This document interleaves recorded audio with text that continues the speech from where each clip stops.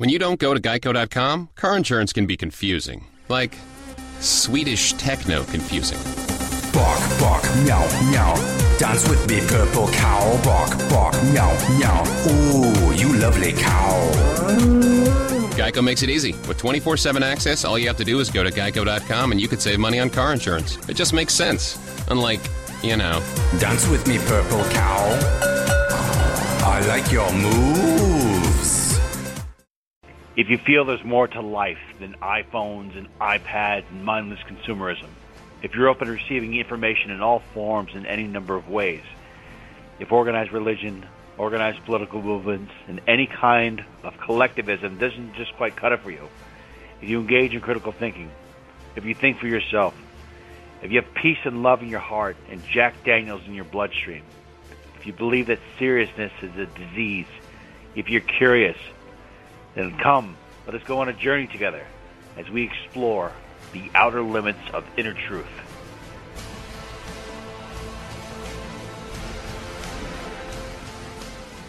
Welcome to the Outer Limits of Inner Truth radio show, OuterLimitsRadio.com. I'm your host, Ryan. Tonight, we have a special broadcast for you. However, it will not be Forensic Soul Analysis. It will be an exclusive with Mr. Michael Harrison, who's the founder and editor of Talkers Magazine. Talkers Magazine is the leading trade publication servicing the talk media industry in America. It was dubbed the Bible of Talk Radio by Business Week magazine. Mr. Harrison is going to talk with us tonight about what he feels and not only the future trends of broadcasting, but also where he feels humanity is evolving towards. Mr. Harrison is a very introspective individual, and in our interview, he raises several questions that we should all be asking ourselves. Mr. Harrison is considered both a broadcast visionary and a person who is considered ahead of his time. He successfully predicted the explosion of talk radio across America years before Rush Limbaugh, Howard Stern, and even Sean Hannity came along. Mr. Harrison is also a passionate advocate of freedom of speech and freedom of broadcast, which impacts every single one of us. Words cannot express the deep respect I have for Mr. Harrison. The very fact that our show has caught Mr. Harrison's attention and the fact that he gave us a fantastic interview is as great an honor as it is a surreal moment. Now, let us begin our show. Our guest today is Mr. Michael Harrison. He's the founder, publisher, and editor of Talkers Magazine, the leading trade publication in the industries of talk radio, talk television, talk internet, and talk satellite. He's a seasoned broadcaster with over 43 years' experience as a radio talent programmer, station owner, producer, trade magazine publisher, and is considered to be one of the nation's leading experts on radio, television, media, popular culture. He's incredible. Mr. Harrison, thank you so much for the honor of being on our show today. Well, I'm honored to be on the show, Ryan. Thanks for that lovely introduction. Very nice. I appreciate it. You're welcome. Mr. Harrison, you've been in the industry, broadcasting industry, for over 43 years. What are you seeing as some of the biggest trends, and what has happened over the course of those 43 years that has, quite frankly, shocked you about the progression of talk radio? Well, I'll tell you something shocking. I actually have been in the broadcasting business now for 48 years. Wow. So I'm revealing my my dating. I'm dating myself. I actually began as a young radio announcer back when I was in college in 1967, and I started to make a name for myself, in a meaningful way around 1970. So I've been around a long time. I'll tell you, I think that we are living in an amazing period of time in terms of media, in terms of technology, and the sociology, the culture that is impacted by media and technology.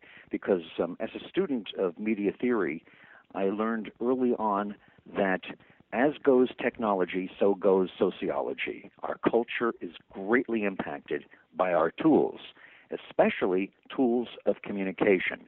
So the entire human wiring, the nervous system, our brains, our neurons, all of that fascinating stuff are going through a reworking because of the changes that are happening now on such a grand level. I don't think we've seen anything like this in our lifetimes. I don't think we've seen anything like this but a handful of times over the course of human history in terms of how rapidly we are evolving from one point to another in our evolution. That being said, well, radio And, broadcasting, as we know it, is small potatoes when you think about the big picture of what's happening with communications and with the Internet.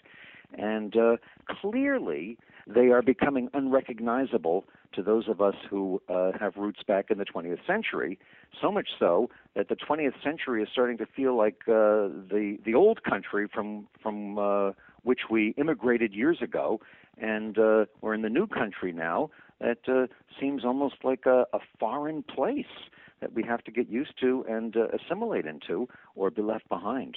Do you feel that because it is a lot easier for a person now to broadcast to millions of people from their own home, do you feel that in some way, shape, or form has diminished the influence over the traditional type broadcasting legends and giants, that because there's so much choice, because so many different audiences can be reached by so many individuals, that it is in turn reducing the influence of these big legends?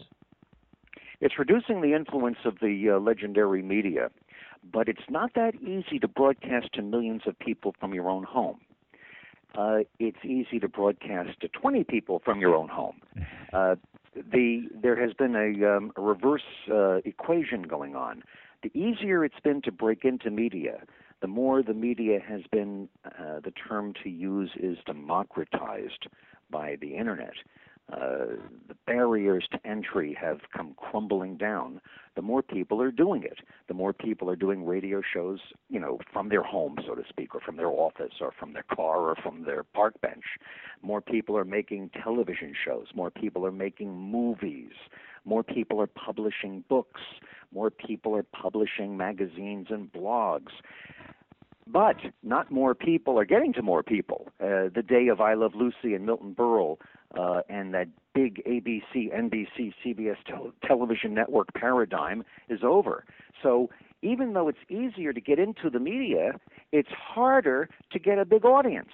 You've got to really either do something very specific to a select group of people who really want what you're doing, or you are not going to get very far, or you've got to be really, really, really good at what you're doing. And not everybody that's doing it from their basement or their backyard or their bedroom is doing that great a job. Sure. So, the whole thing is kind of falling apart, particularly on a business model. And we're going to be spending the next 5 or 10 years at least trying to get used to it. Okay, who would you say, in your opinion, are some of the most talented broadcasters you've ever come across? And what do you feel makes them so unique and exceptional at what they do? Well, I've known a lot of broadcasters, and I'm very careful what I say because of the influence I have as publisher of 2 trade magazines, Talkers and Radio Info. So I'll just name a handful, but that doesn't mean I haven't known many, many great broadcasters. And then there are some great broadcasters that I have never met personally, but that I know of as a student of recent history relative to the 20th century. People like Johnny Carson was a great broadcaster. Arthur Godfrey was a great broadcaster. Edward R. Murrow was a great broadcaster. People like Milton Berle, who I mentioned before, and Sid Caesar. These people were very funny. They were talents. They did live television. There were so many pioneers that I knew were popular on television and radio when I was a kid growing up. Alan Freed, who started rock and roll and disc jockeying as we know it. These are all, wonderful broadcasters. And to answer your question, what was it about them? They were unique individuals with tremendous charisma. They didn't follow any kind of format handed down by a corporation or a consultant. And they were pioneers, groundbreaking areas that had never been done, which I think is important. Today, if you're looking at current players, without anybody taking this as a partisan view, because I try to stay out of politics and be fair to all sides, other than the First Amendment, which I'm a zealot in terms of supporting. I think you have to tip a hat to Rush Limbaugh for the role that he played in really preserving the AM dial for decades beyond where it would have eventually, been beaten to a pulp by FM music. I think you have to salute Howard Stern for bringing a uniqueness to the airwaves and really significantly challenging the idea that the government should be censoring art. That's what it really comes down to in terms of Howard Stern. I think those two are the most important radio personalities of our modern time. Doesn't mean they're my favorites. It means that as a professional observer, I think that they are important and should be given their due as two of the greatest of our time. Okay, and you think about them, you think about somebody like Sean Hannity, who's another very popular radio host. Something about what they do, even if they weren't talking about a certain political ideology or they weren't talking about their own interpersonal viewpoints, is there something about the way they communicate that is captivating, that is unique, that is a lesson that anyone who is really being serious about broadcasting and relaying their messages out to the world can learn from? I think that I love Sean Hannity. I think he's a great guy. He's a personal friend. I think that he's charismatic. I think he's a real decent individual. I think he's fair, and I think he's, just as I said, a really good guy. And obviously, look at the success he's enjoyed now for a very, very long time. Still a young man, and he's a multiple threat. He's a guy that is able to broadcast on radio and have all the skills it takes to be a great radio broadcaster, and he has the skills it takes to be successful on television. Not everybody has been able to make the transition from radio to TV or from TV to radio. They're two very different media, and they require a very different set of skills.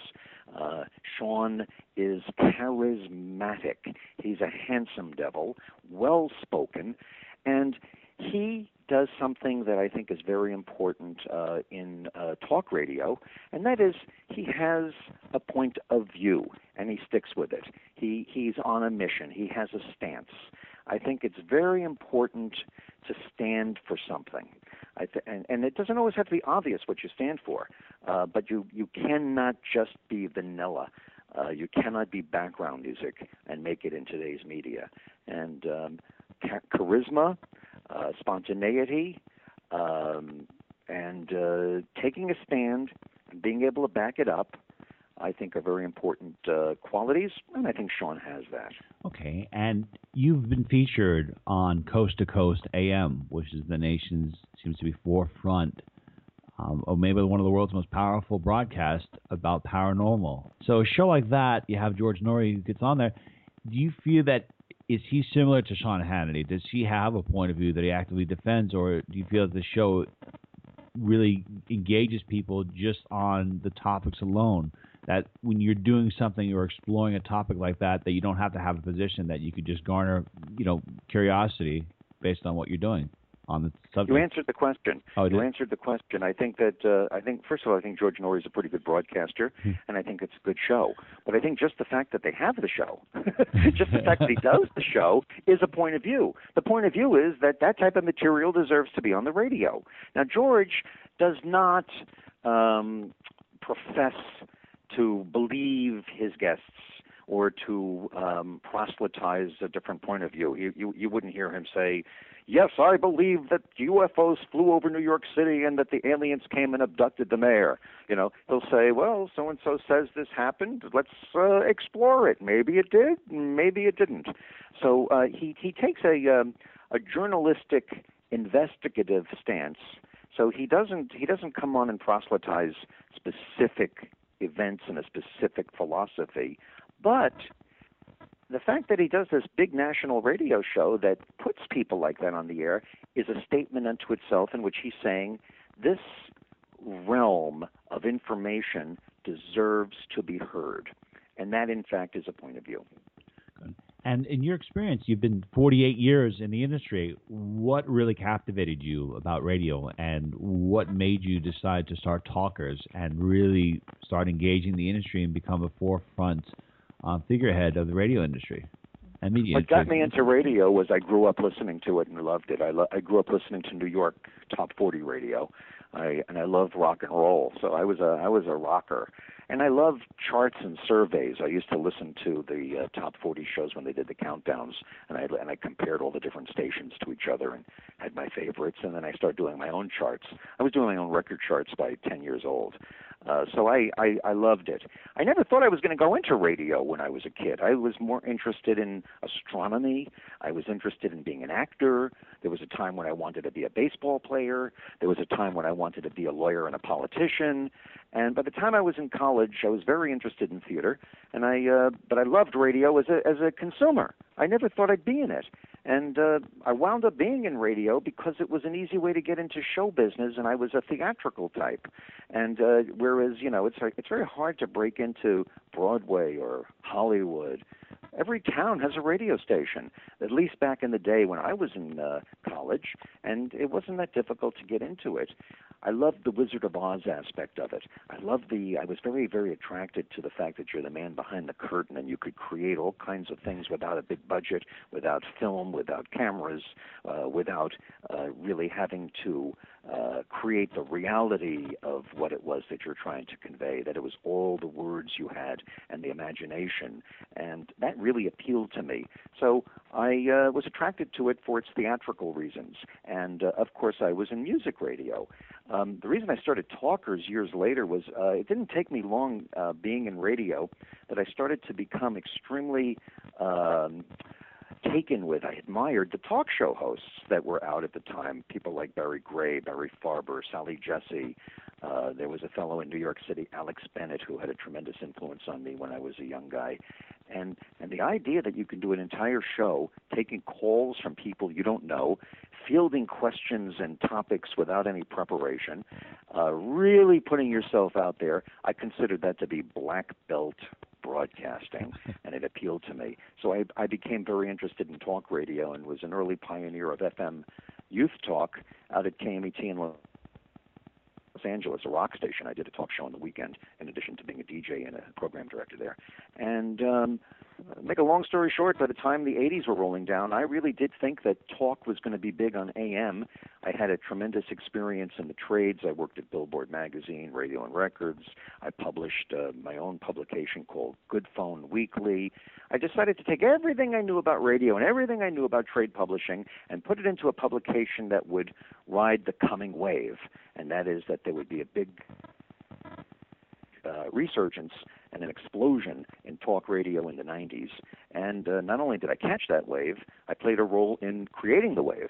And I believe to a certain extent Talkers Magazine played a role in catalyzing, instigating, feeding, fueling, supporting, boostering the talk radio explosion of the 90s and beyond. Wow. And what do you see as the next big wave or waves in terms of trends go for the next 5 or 10 years in terms of talk radio, in terms of media? Well, media is going through, as I said earlier when we started this conversation, Yep. Ryan, I think that media will be almost unrecognizable in 5 to 10 years.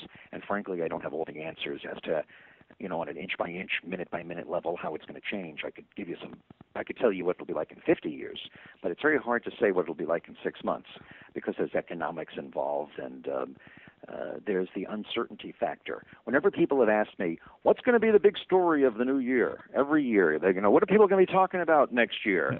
My answer, based on experience, is the unknown. The biggest stories are always ones we don't expect. On September 10th, 2000, 2001, we did not expect that there would be a 9/11. You just don't know what's coming up next. So we always have to be prepared for the unexpected. History doesn't always go in a clear-cut point A to B to C line. So I don't know. I don't know what's going to happen, other than it's probably something we can't foretell right now. Well, you said 50 years, though. What would you say the industry being in 50 years? There'll be nothing like we have now. There'll be no transmitters. There'll be no radio stations. There'll be no television stations. There'll be no telephones.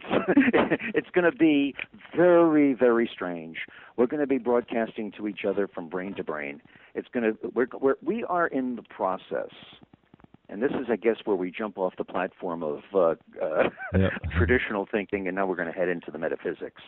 We are in the process as a species. And I save this just for you, Ryan. I don't normally talk about this, or people will say, what? Thank you. But I assume you and your show and your listeners are kind of hip to this kind of thing. We're in the process of evolving as a species because of the relationship between technology and culture.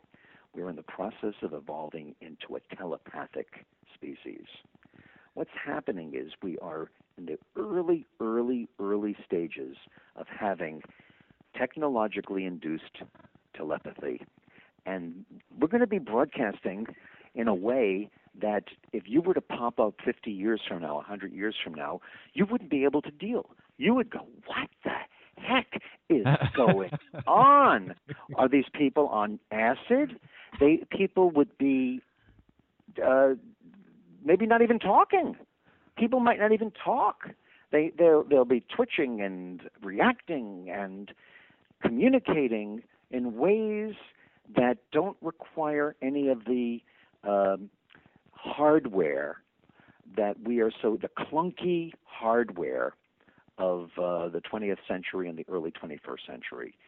And that's a pretty amazing thing when you think about it. We're seeing the beginning of that. We're seeing the whole thing of being stressed out by multitasking and texting and having Google and having an iPhone and doing instantaneous research that taps into all the annals of information that have been collected since the beginning of time at your fingertips, being able to communicate with any person you want to at any moment, Facebook,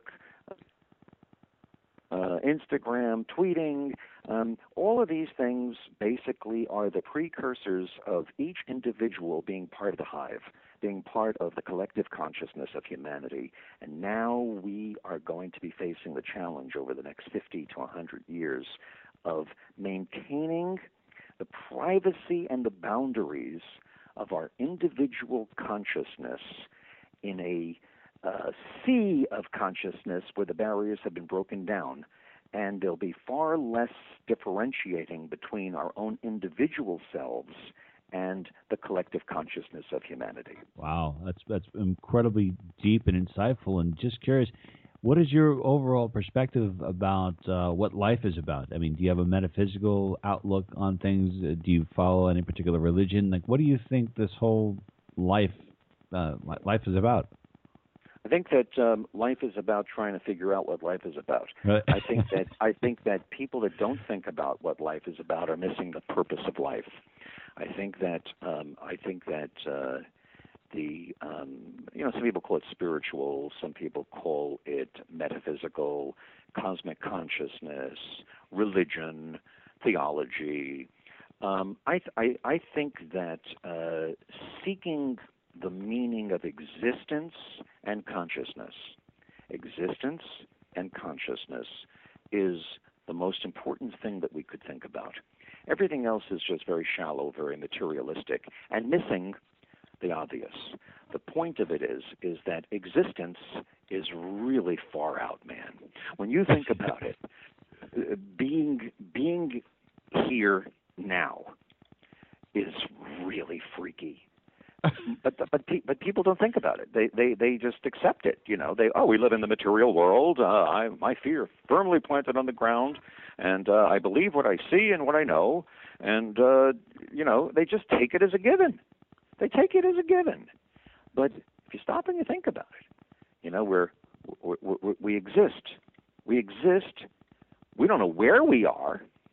We don't know who we are.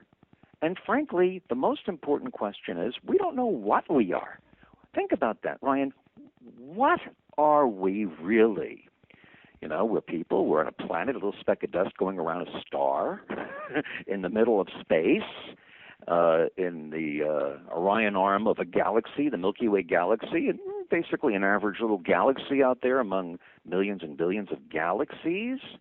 Where is this taking place? Where is space? What is space?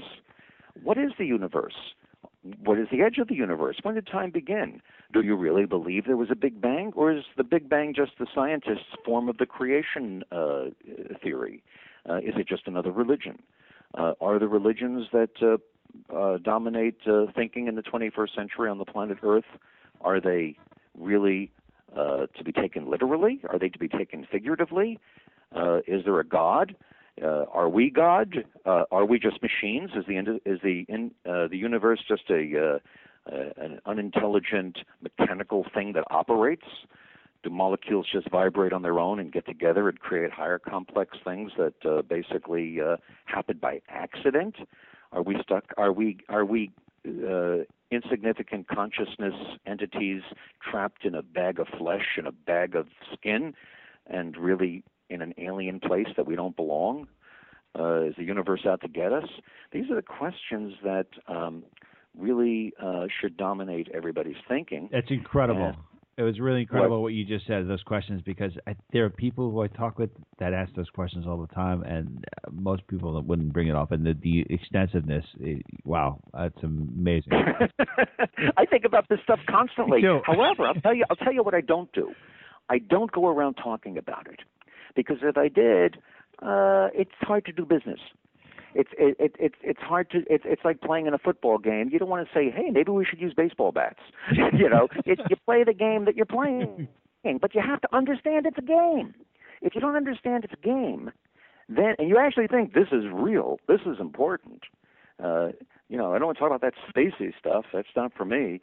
Then you're missing the point. So the key is to be able to operate on both planes of reality, or both planes of existence. The here and now in the material world, because let's face it, we are here. It seems real, and if it seems real, it is real to a certain sense.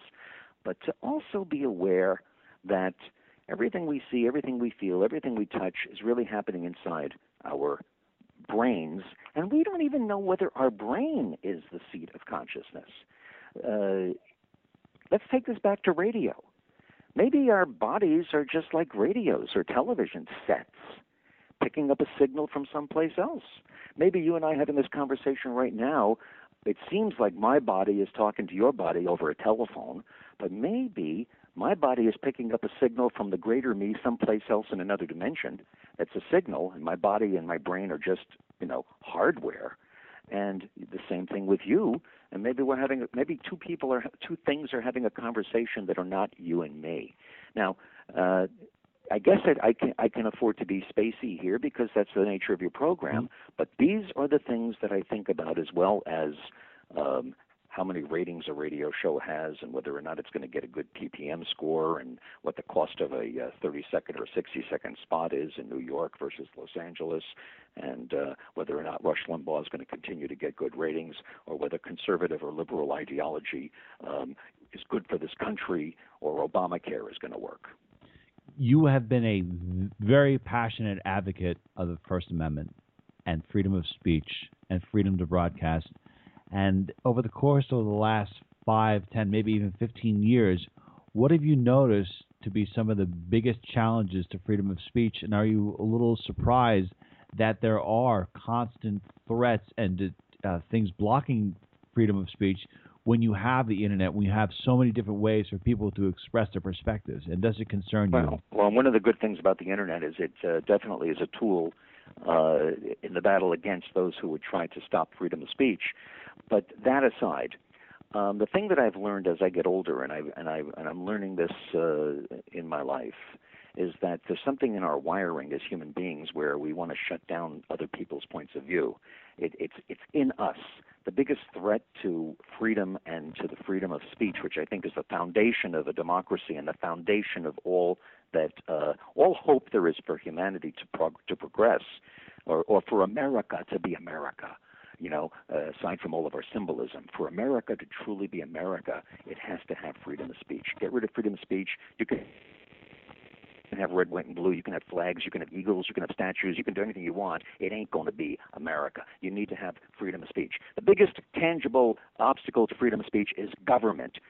In general, government is the biggest obstacle to freedom of speech. Any government, our government, any government. And the other obstacle to freedom of speech is human nature itself.